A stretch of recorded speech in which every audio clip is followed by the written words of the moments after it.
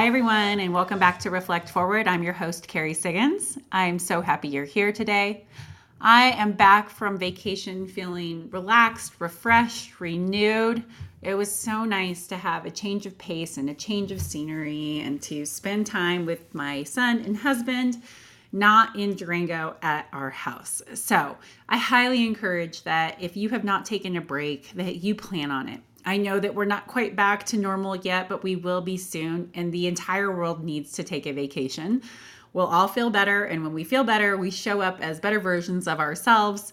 We can be better teammates, better leaders, better partners, better parents, better pet owners, whatever it is that you need to be better at. A vacation will help, I promise. Okay, on to my guest. So I'm going to tell you a little bit about him before I tell you how I met him. I'm so excited to have Professor Rawi Abdullah on the show today. So Rawi is a professor at the Harvard School of Business. Specifically, he is a Herbert F. Johnson Professor of International Management. He's also the director of the school's Davis Center for Russian and Eurasian Studies. He's the faculty co-chair of the Bloomberg Harvard City Leadership Initiative and the faculty chair of the Harvard Business School YPO President's Program, which is where I met him. During his 20 years on the HBS faculty, Professor Abdullah has served in many leadership roles, including the course head for the core course Business, Government, and International Economy. He's the chair of the MBA required curriculum, and he has chaired many custom executive programs for firms worldwide and has twice earned the Greenhill Award for service to the Harvard Business School. So Rawi is awesome. I met him when I attended the HBS YPO President's Program a few years ago. And I was struck by his speaking style and his intellect and his knowledge on geopolitical systems. I am a political junkie and I am a politics junkie. And so what he talked about resonated with me. And I was hopeful to be able to go back to the next year's HBS YPO President's Program, but life got in the way and I haven't attended since, but I do plan to go back.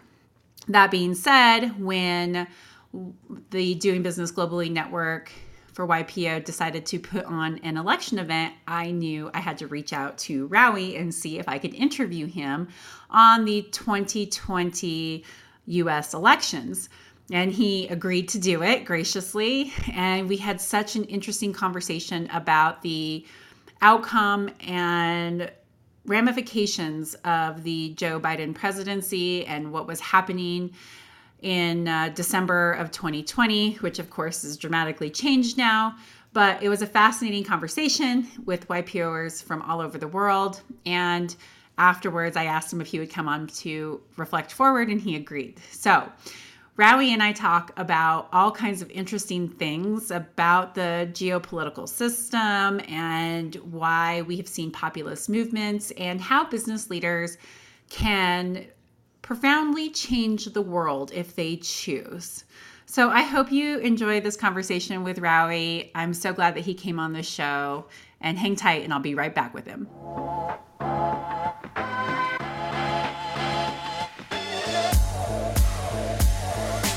All right, welcome back, everybody. I am so glad to have my good friend Rawi here today. Rawi, thank you so much for joining the show.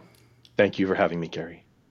All right, so you've been a professor at Harvard Business School for over 2 decades. When you were growing up, did you know you wanted to be a professor? So tell us a little bit about your path and how you got to where you are today. Well, that can't possibly be an interesting story, Carrie, but I will say that both of my parents were professors, and I have some aunts and uncles and cousins who are professors, and so you might say it is a family business. It's an interesting family business. Yeah, it's not like the usual family business because we don't really share a business model or assets or income or liabilities, but there's a sort of approach to the world that is common.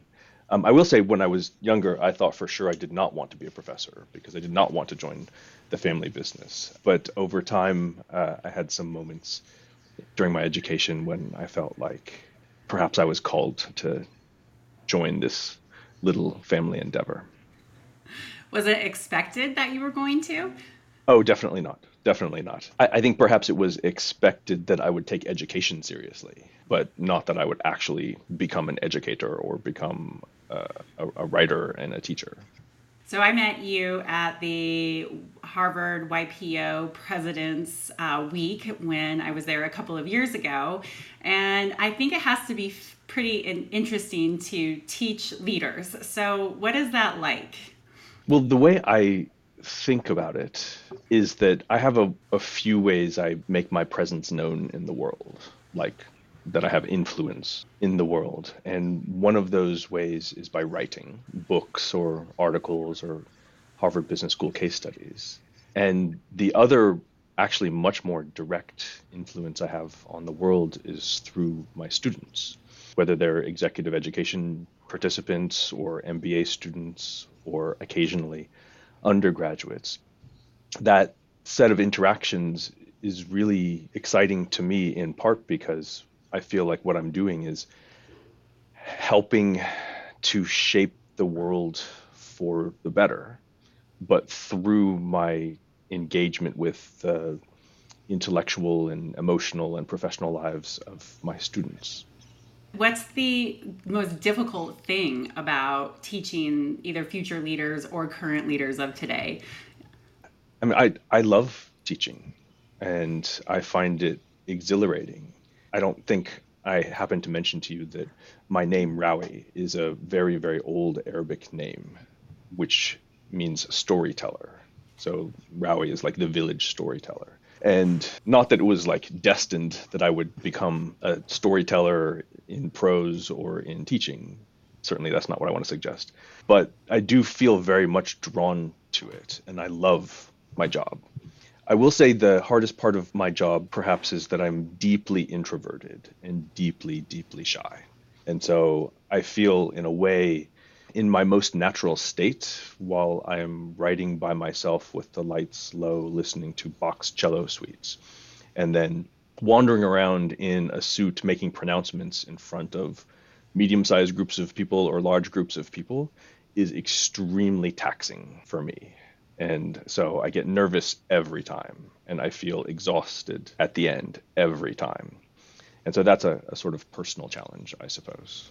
Yeah, well, that's very interesting. So I'm not surprised you're an introvert, but I am surprised that you are very, very, very shy. So how have you overcome that? Because you're constantly on stage.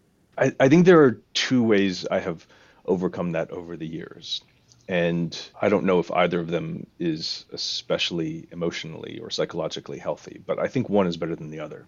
One is that I invented a kind of persona for myself. So not Rowie, the shy and scared little boy from the suburbs of Atlanta, but Rowie, the professor at Harvard with a good tailor who puts on suits and makes pronouncements and speaks in full paragraphs. And so the persona, which is completely invented, by the way, that's not like deep, deep down who I am, was one way of getting through it in the early years. And then I would say more recently, the way I've gotten through it is basically to be more myself, which makes the experience extremely intimate for me. So if I'm gonna like bring my whole shy self into these rooms and really be fully emotionally present, the process of that requires a kind of engagement that feels like profound and I guess intimate again is the word that comes to mind. And so I feel like I've become less the persona I invented and more just my dinner party silly self in these conversations with students. But that has taken a lot of work to become more me in public. Yeah. Interesting. So I'm an extrovert, even though I like. Really? Did you know that? Could you tell? I know. Oh, it Weird. was so hard to tell, Carrie. I do like a lot of quiet time. But I also feel that when I show up as my authentic self, that it feels intimate and vulnerable, even though I'm more, maybe perhaps more comfortable doing it than you. But it still is the way that we connect so deeply is by showing up with our authentic self. And whatever is holding us back from doing that, whether it's shyness or fear of being judged or fear of not being liked or saying something wrong, all of those multitudes of reasons, it is a very intimate experience, I think, for most people to really show up like that.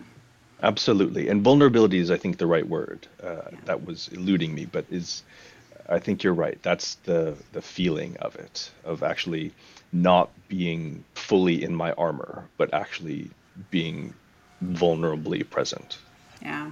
My biggest fear, and I've done a lot of work on this too, is the fear of not being recognized. And so I put on a persona too because I was trying to always be what I thought people would like. And it was incredibly damaging to my psyche. And I made a lot of really stupid decisions in my life and had to do some pretty profound and deep work to understand where that drive was really coming from, and also then just learning how to embrace it so that I could be my authentic self. In those darkest of moments when you're pretending to be somebody else to be liked or to be recognized as something that perhaps you're not, it brings up words that I don't like narcissism and those are trigger words. And it's been a really interesting process to like dig deep and explore some of those things that maybe I don't like about myself, but if I embrace, could actually be beneficial to me. So, have you experienced something similar? Well, I didn't realize we were going to I know. psychoanalyze Sorry. I know. in I'm this sorry. Here I go into conversation. you. This is what I do, Rowie. Like, who could I possibly be promise. interested in this? Um, Oh, absolutely. This is the fascinating thing about people. And after this, we'll go into your expertise. But I am curious if you're willing to share. yes, I would say one of the fears that drives us to create personae is that we thereby can hide some aspects of our personality of which we are not proud. And so, I hope I'm not a sociopath, but sometimes I worry that I am. Self-absorbed for sure, but I hope not always completely narcissistic, at least in the sense that I'm unable to get into the heads of other people because I'm so stuck in my own. And I'm not sure I want to give you the whole list for your podcast, but those are certainly a couple of things that come to mind where we hide behind persona that we create. I think it's very relatable to probably every person on the planet, Right. So whether we like want to my admit it or not. totally like my persona, like the guy in the suit, seems like he knows everything and has read everything, which I like sometimes, but the truth is I don't and I Yeah. haven't. All right, let's jump into your expertise. Can you give us a snapshot of what's currently happening in the world's geopolitical systems? There are a few big trends that are transforming the world. One of them, perhaps at the broadest level, is the fact that we're going through a great power transition in the world, which is exciting in a way. We don't always get to live through an extraordinary great power transition like this. The last one that the world system had was in the 1910s and 20s. But we're living through one now. The reorganization of economic and military power as China returns to the center of the global system, where it once was a long time ago and now is again. And so rather than the United States sort of alone at the top of the global system, there are two great powers of roughly equal economic size, China and the United States, with very different views about how the system ought to be organized, with increasingly difficult relations between them. And that's, I think, one of the central facts about the system. Then the other central fact about the system is that we are living in a second great age of globalization. the first one having lasted between 1870 and 1914 or so. And now we're living through a second one. And that has had all sorts of consequences, both for the system and for politics and economics inside countries. Some of the political and challenges we face within countries derive from the consequences of our living through this era of globalization. So, looking into your crystal ball, what does that mean for the future? Well, Carrie, I should tell you, and you might have heard me say this before, I don't have a crystal ball. And predicting the future is a business model for lunatics. And I'm not a lunatic. And so I will always, always resist making pronouncements about what is going to happen, partly out of the philosophical stance that there is no such thing called the future. The future is always multiple scenarios, and we have agency over which future we will get. Having said that, I think that the system in which we're living is prone to fragmentation and potential disintegration. And so what I would say overall is the collection of facts that broke the last era of globalization are the same collection of facts that threaten to break this era of globalization. And so I do feel like I can say to you and your listeners that if we don't resolve these challenges, this system will come crashing down. And it is still up to us whether we decide to resolve those challenges or not. Is globalization the issue in itself, or is it something else? I think in a way it's both, that there's no question globalization has real effects. It creates opportunities for dynamism and growth in the world economy and for particular nations. And within countries, it creates enormous opportunities for wealth creation, for trade that can make all of us better off by making the world more efficient and placing production in particular nations or localities where it kind of ought to be in an economic sense. But globalization also creates winners and losers directly. The returns to talent, to education have grown enormously during this era of globalization. And so globalization has also created greater income inequality within nations and reorganized patterns of production within nations in ways that lots of people find deeply, deeply disappointing. So there are the real effects. And then there are the ways in which globalization is a kind of metaphor for the disappointments as well. So even if it's not globalization's fault per se that something has happened, this sense that many of us have that the people who created globalization, let's say in the United States context, both the center right of the political spectrum and the center left of the political spectrum, that those people, along with the business elites, so the political elites and the business elites who created the system as we know it, that they perhaps don't care about us as much as they should, or at least about many of us as much as they should. And so I think part of the story is the combination of the actual effects of globalization and the sense that globalization is a thing that was chosen by a set of political and business elites who have proven themselves unable to care deeply enough about all of the people who feel left behind by it. Yeah. Well, being ultra wealthy can make it hard to relate to all of those people being left behind. I think, well, I don't have the experience of being ultra wealthy myself, but I do think that being disconnected in a wide variety of ways, whether it is through the educational system, like people who went through an educational system that was all fancy private schools, or who send their kids to private schools, or who live in a world of power and wealth and can convince themselves that they were not merely fortunate or lucky to be in those positions, but they just earned it because they happen idiosyncratically to be awesome people who rose to the top. And if you don't believe that your good fortune is the result of luck, but only because you just happen to be awesome, it is really difficult to find within yourself empathy for those who have struggled. I noticed that you didn't say the word privileged. How do you think privilege fits into this?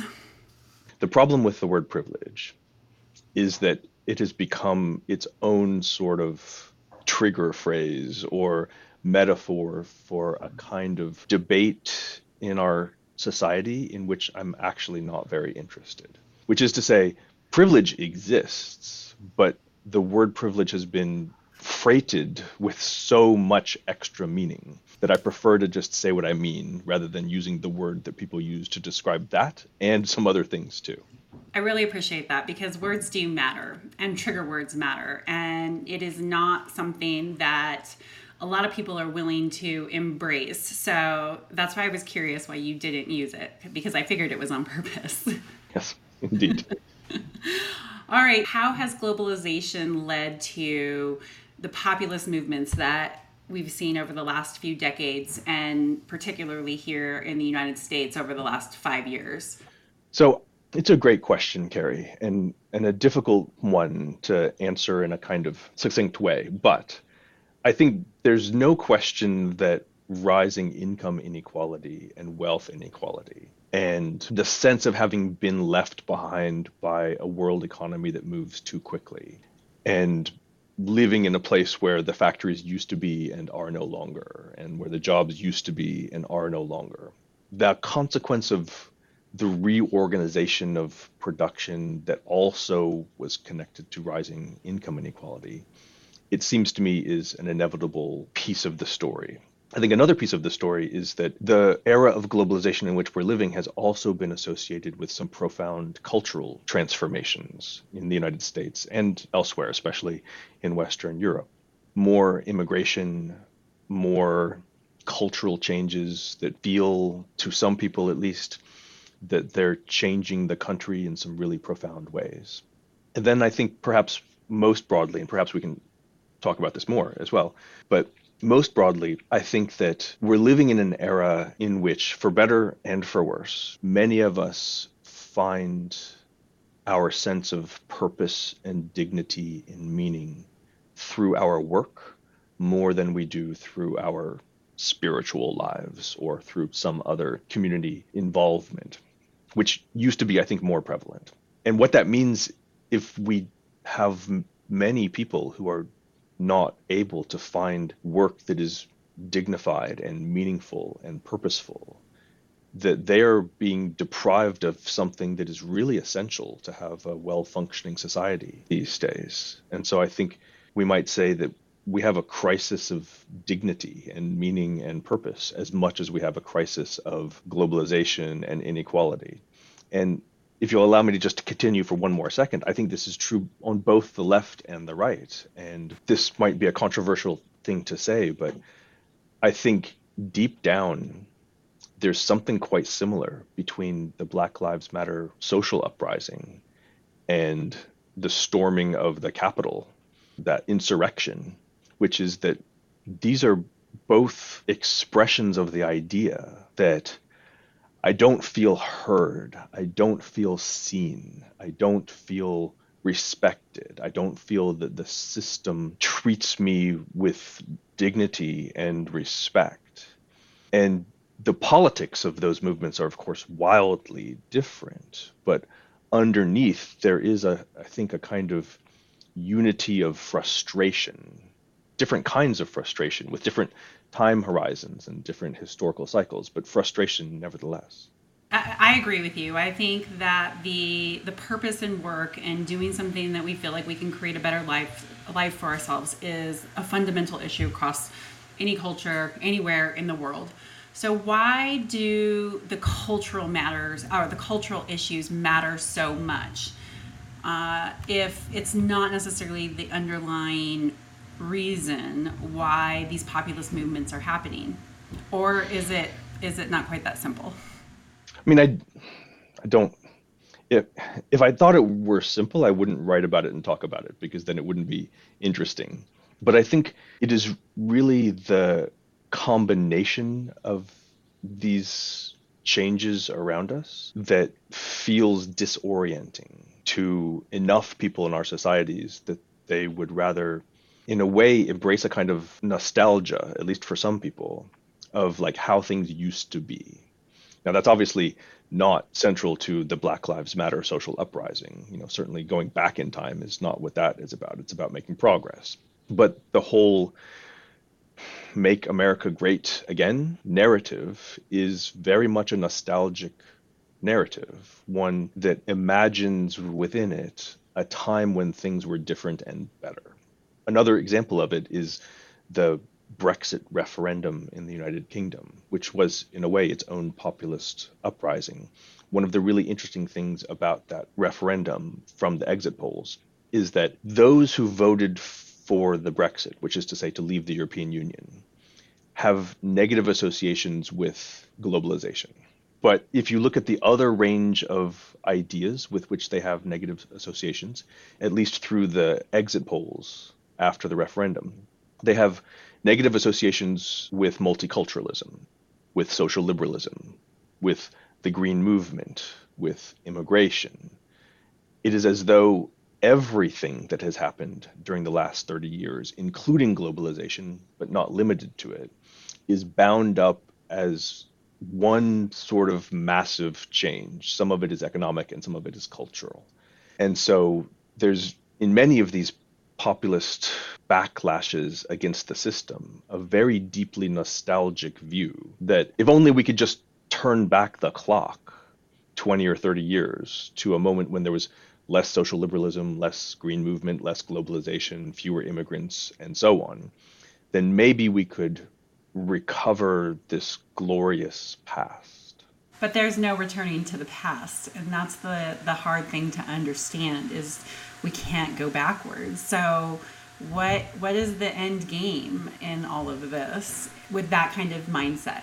I think in a way there's been a crisis of imaginative leadership in both politics and in business, so among the business and political elites, which is that broadly the political and business elites, and I should be clear, I am in a way one of them, so I'm not trying to like cast aspersions. I think it's a bit silly for the Harvard professor to say like, oh, these elites, like, yes, I acknowledge I'm part of this story, but we have been unable to convey to people that the current state of affairs, the status quo, is desirable because it benefits us. And we've been unable to convey that because it only benefits some of us. It does not benefit all of us. And so this is not a marketing problem by itself. Like if we could just explain to people like, actually, I know you're disappointed, but really this is all great. Like that's not what we need to be doing. And so then we've also failed in, let's just take the example of the United States, in the center of the political spectrum, to cultivate a sense of creative, imaginative optimism for the future. That we will get new and interesting ideas about positive change from the center of the political spectrum or from the current set of business and political elites. Because what we've promised is more or less to keep doing what we've been doing. And if enough people, and in some cases majorities of people, feel like the status quo is undesirable and they see no interesting ideas from the center about how things might get better, then what's left other than to have either a radical approach for the future or a nostalgic approach for the past? And so, do you think it's possible for us to get back to the center? I definitely do. And if I didn't think it were possible to get back to the center, then I could make a prediction, which is this system's going to break and it's going to crash and we're all going to be worse off. But because I believe deeply in human agency and individual agency and in learning and in the creativity of many of the political and business leaders whom I happen to know personally, then I feel like we've been given a task here and an opportunity to make the center creative again, to make the center sexy again. And, one example of that is Emmanuel Macron, the president of France, who is not from one of the traditional political parties, who is a centrist and a pragmatist and, knows his way around tailoring as well, and has created the possibility of seeing the center as like sexy and interesting and productive. And I think we have a chance to try to do something like that in lots of places. You've said that you think that there needs to be a reinvention of geopolitical systems. So, can we do that without it completely breaking down? And what does that look like? So, one of the things that puzzles me is that when we talk about what motivates people inside our organizations, inside our firms especially, and we have like 30 years of research on this, which is that what makes people happy in their jobs and their careers is a collection of two things. One, they feel like they're doing something worthwhile. Two, they feel like their bosses care about them personally, about their development. Those two things are what make people tick inside organizations. And then when we talk about the macro questions, about the global economy or the national economy, we only talk about money, which is weird, right? Like we know what makes people tick inside organizations. And then when we talk about what's going on in the world, we just talk about material things, income inequality, GDP growth, as though we have no access to the insights about what makes people motivated and interested in their lives, in their professional lives at the micro level. And so I think what we have to do is take everything we know about the micro and bring it into our conversations about the macro and stop only talking about the material things at the macro level, but also talk about these psychological, emotional things that we think we understand increasingly well at the micro level. And so, what that means is we need to rebuild and reimagine a world economy and national economies more focused on dignity and meaning and purpose, and less focused on raw output growth or the material challenges of income distribution by itself. So I do think that is possible. And in part, that's possible because every business leader knows this already. This is like not news. Like if you're running a company or you're a manager in a company, you understand that it's that people for whom you work and with whom you work are not just motivated by money. You understand there's a lot more to it. So these are things we know. We just have to apply them at the macro level. Do politicians understand that this is what motivates people? And are the politicians that we have in our system today capable of making these changes? I really struggle to identify politicians who I think really get it. And in part because I have very little intuition about who they really are, because the political incentives that they face are to seem like they don't get it. So if I think about Senator Cruz, like I have no idea what is in Senator Cruz's heart, but he behaves according to the political incentives he faces, and therefore seems to make decisions that are unlikely to make progress at the national level on some of the more profound challenges we face. I don't want to just beat up on somebody from the right, so I'm trying to think of somebody from the left. Okay, so I'll give you another example. Alexandra Ocasio-Cortez, I think, is following the political incentives that she faces as well. But the debates we're having between, let's say, the hyper progressive left, I don't want to say socialist, although we throw that word around a lot in the United States. The the left in the United States is so far away from what socialism actually is. It just seems a little silly to throw that word around. So I don't want to call anybody socialist. I don't want to call anybody fascist either. Like that's these are historical terms that have meaning and we don't use them in the right way. But let us say the very, very progressive left and the rather reactionary right are following a set of political incentives created by the dysfunctionality of the economy and polity that we have. And it requires an enormous amount of political bravery to disregard those political incentives and actually have the real conversation that we need to have. We have some of those people around, we really do. But so far, they have not been the most prominent voices in our conversation. And what we're not doing in the United States is having the real conversation, which is like, look, our system is broken. And by that, I mean the economy, not the political system. Our savings rate is too low. Income inequality is too high. Business is too focused on short-term profitability at the expense of the sustainability of this version of capitalism itself. And nobody did this to us. China did not do this to us. Germany did not do this to us. The European Union did not do this to us. Globalization itself did not do this to us. This is a set of practices that we chose. So there's nothing inevitable about a country that has a savings rate of essentially zero. That's what we chose. We chose to consume too much and save too little. And our debates are about blame, either within the country, the left blames the right and the right blames the left, or beyond the country. It was globalization that broke our way of life, or it was China that broke our way of life, without actually saying, like, let's take a good look at ourselves. How did we become this? And how can we ourselves recover the practices and ideas that once upon a time made the United States a paragon of democratic practice and economic practice? So we've lost our way, and we lost our way mostly by ourselves. So, how do we get out of this perpetual state of victimhood? Because that's what it is. We want to play the victim. Yeah, Everybody, right? We're blaming everybody yeah, else. We don't want to absolutely. take responsibility.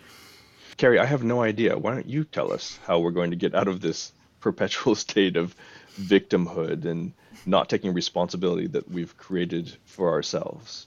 I mean, I can tell you one intuition, which is I think that some charismatic politician or some set of charismatic business leaders needs to stand up in a brave way and say, let's take a look at ourselves here and what our responsibilities are for what we have become, and revisit our responsibilities to each other so that we can feel like a political and social community again. And one of the worst elements of the political practice in the United States today is the demonization of the other side and the inability to have a conversation, like an honest and polite, or at least, if not polite, then civil conversation about the challenges that we face. Yeah. So I don't know, and I'm not a politician, obviously. So like, I'm just a nerd sitting, in Boston, trying to make sense of what's happening around me and trying to teach about and write about what's happening around me. But I don't have the creativity of many of the business leaders and political leaders who could really make a difference. And so for me, it feels like an exhortation to creativity. Like, all of you people who are doing all of these amazing things in business and applying your creativity to solving so many different kinds of problems, can we take like 10% of that creativity and aim it at sustaining the system itself? But I promise you, if I knew the answer, I would tell you. Well, I do think it starts with business leaders and the people, right? Our politicians are a reflection of us and they amplify and bring out the Totally. worst. And so Yeah. we have to decide that we want something different as people. We are not going to change because our politicians change, because we are electing them. And Yeah. I might argue that our political system is broken because we continue to play to the bases to get elected rather than the center, which most of us are center right or center left. But it's impossible to be centrist and make it through the primaries these days. Yeah. And Yeah. so, so if I have decided, okay, I was going to run for president, which I had like for a brief moment, a crazy notion of doing, how am I ever going to get elected? I'll vote for you. Thanks. I've had lots of people, both on the left and right, tell me they would vote for me. Yeah. But how do you get elected? How do you even get to that point where then you can start to bring in the good foundation of leadership principles and governing and growing and bringing people together? Because that is not who makes it on the ballot. Yeah. No, absolutely. And I think there's an even, at the moment, more foundational problem. So I'm going to use a phrase that I love that my son thinks is like an absurd phrase to throw around because it's so nerdy. But I will invite you to use it at your next dinner party, whenever dinner parties are a thing again. So I think we are living through a great age of epistemological fragmentation. So epistemology is the branch of philosophy, as you know, Carrie, that deals with how we know what is true and what is not true. Super nerdy way to say we don't live in the same truth space anymore. We live in alternate truth spaces. And it is really difficult to have a civil conversation about what's going on in our society or in the world if we cannot agree on what is true and what is not true.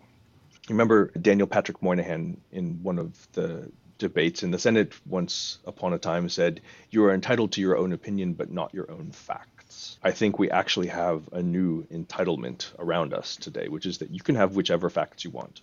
And if we can't live in the same truth space, then we cannot possibly have a civil conversation about policies, about ideas. Yep, I agree with you completely. All right, so let's take it back to business leaders. When you think about the fundamental problems that you've outlined, maybe you can summarize them again. And what do you think business leaders can do to tackle each of these things specifically or collectively and holistically? So I think at the broadest level, business leaders should feel that they are responsible for sustaining the system that makes their businesses possible in the first place. That there is a need to make sure that globalization, more or less as we know it, that capitalism in the United States, more or less as we know it, is fragile. That it's not actually some set of rules and practices and ideas that cannot be changed. We know from history that they can be broken. This is the only certainty we have. There's nothing inevitable about any of this. When the last globalization era came crashing down in the 1920s and 30s and 40s, it was extremely destructive, physically destructive, but also for capitalism, for business. That's a kind of potential calamity that I think we do not take seriously enough. Like if we just keep doing what we have been doing, we will head, I think, or at least I fear, toward a kind of collapse of the system. So I think we need to, first of all, take seriously our responsibility for the system itself, for capitalism itself. And that should change how we think about our engagement with politics and politicians whom we support and the kinds of political agendas we support, and trying to broaden our appetite to affect politics beyond a firm or beyond an industry. Like we spend lots of money on lobbying, but we don't lobby to save the system. We lobby to change the rules of a particular industry or sometimes a particular firm. But what if we spent some tiny fraction of all of that lobbying money on things that might save the system? That's a lot of influence that goes through that process. But then also, I think at the local level, and perhaps it's at the local level where some of the challenges can be best met by business leaders. We have a crisis of small business creation in the United States. We think that we're a country of mostly small businesses. We're not actually, compared to our peers. Most people work in big companies, not in small companies. We don't have a financing system that supports small businesses. Lots of entrepreneurs have to finance their creations with credit cards and personal debt rather than through long-term relationships with banks. We have a crisis of education in that not only are not enough of our children mentored well, but they're being told that there's only one path to the middle class, and that goes through college and taking on huge amounts of debt in order to make their way into the middle class and then finding themselves disappointed. So I think that there are so many things we can do at the local level. I would say business leaders should be mentoring potential entrepreneurs in their communities. We should be mentoring high school students. We should be making sure that local educational systems create the possibility for cooperative education and internships and skills-based training as part of the high school experience. So that what high school is for some people can be a path to university. And for some people, it can be a path to a well-paid, meaningful career that does not require a university education. And then I think making sure that local banks support local businesses. And so I bet there are lots of business leaders who sit on the boards of local banks and who could take on the responsibility of making sure that local finance supports local entrepreneurship.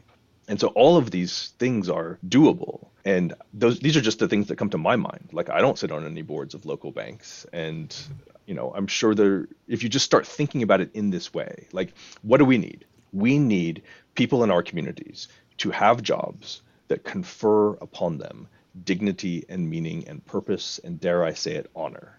If we take that as the goal and then start thinking about how we adjust what local banks do, how we adjust what we do as mentors in a variety of ways, how we adjust how educational systems in our communities function, making sure we're bringing into our organizations high school students and helping to build their skills for careers that could exist and do exist and would be like great middle class jobs.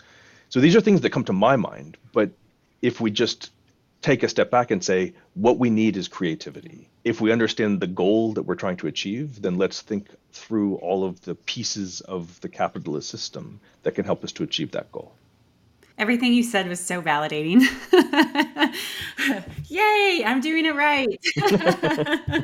I so believe in it. The company that I run is an employee-owned company, and we believe in sharing the success of the organization with the employees. And I'm so proud that we create a strong middle class in the tiny little town that I live in. And not just middle class who can afford to go out to restaurants and ski at our ski resort and go on vacations and go to the local bookstore, but that they love their jobs. But I employ 150 people around the world. And while that's not insignificant for a small town like this, it's a drop in the bucket. But I just want to shake these leaders of big corporations to say you can make such a profound change if it wasn't trying to get your shareholders more wealth, because they are not the ones who need it. It's all of the people who are creating that wealth for them. But I just feel like I'm banging my head against the wall. So I'm trying to model it as best as I can and talk about it as often as I can. But it is actually not that hard to make that change. But we have to stop being so focused on profits for corporate shareholders. Totally agree. Yeah. Good. Okay. Well, vote for me if I run. My husband won't let me. Okay. And if you do, I want Secretary of State, by the way. Oh, you will be in my administration. There is no doubt. I will write that down, Secretary of State. All right. Well, Rawi, this has been such a fun interview. Thank you for taking the time to come on the show today and give us your insight and to have a fun conversation with me. I always appreciate our time together. My pleasure, Carrie. Thank you for having me. All right, everyone, hang tight and I'll be right back.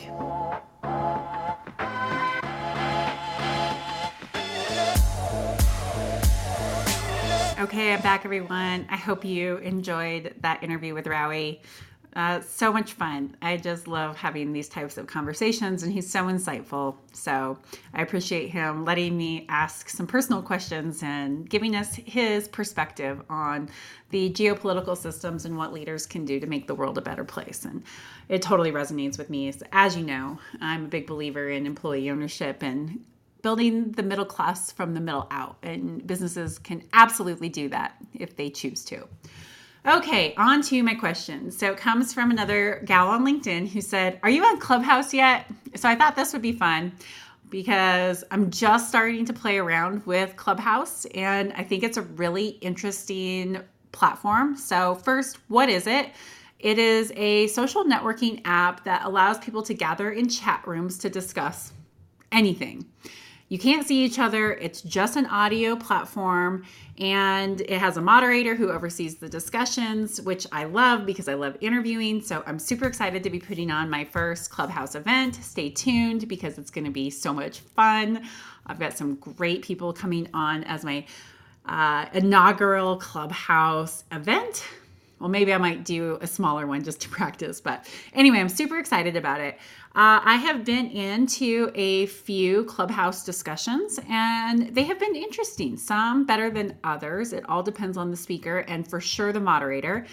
I know that panel discussions are really hit or miss, and it takes great panelists and a great moderator. So I'm definitely going to be exploring how people present topics and moderate topics and are panelists on Clubhouse topics, because I think it could be a really engaging platform. And I'm really excited to be able to start using it, because I think it's a great way to be able to spread the message about impactful leadership, servant leadership, and also about employee ownership, which, as I just said, is something that's really important and near and dear to me, and something that I think a lot more business leaders should consider as we are trying to fix some of the world's problems. So I'm going to use Clubhouse to promote those things, because I think impactful leadership, social impactful leadership, and employee ownership are so important to our future. So anyway, thank you for letting me talk a little bit about Clubhouse. Stay tuned. I don't know exactly what it's going to look like, but I'm sure that it's going to be a fun platform to be able to host events and to continue to moderate and interview, which is something that I'd love to do. Okay, so that is it for today. I hope you enjoyed this episode of Reflect Forward, and I look forward to hosting you on the next one. Take care.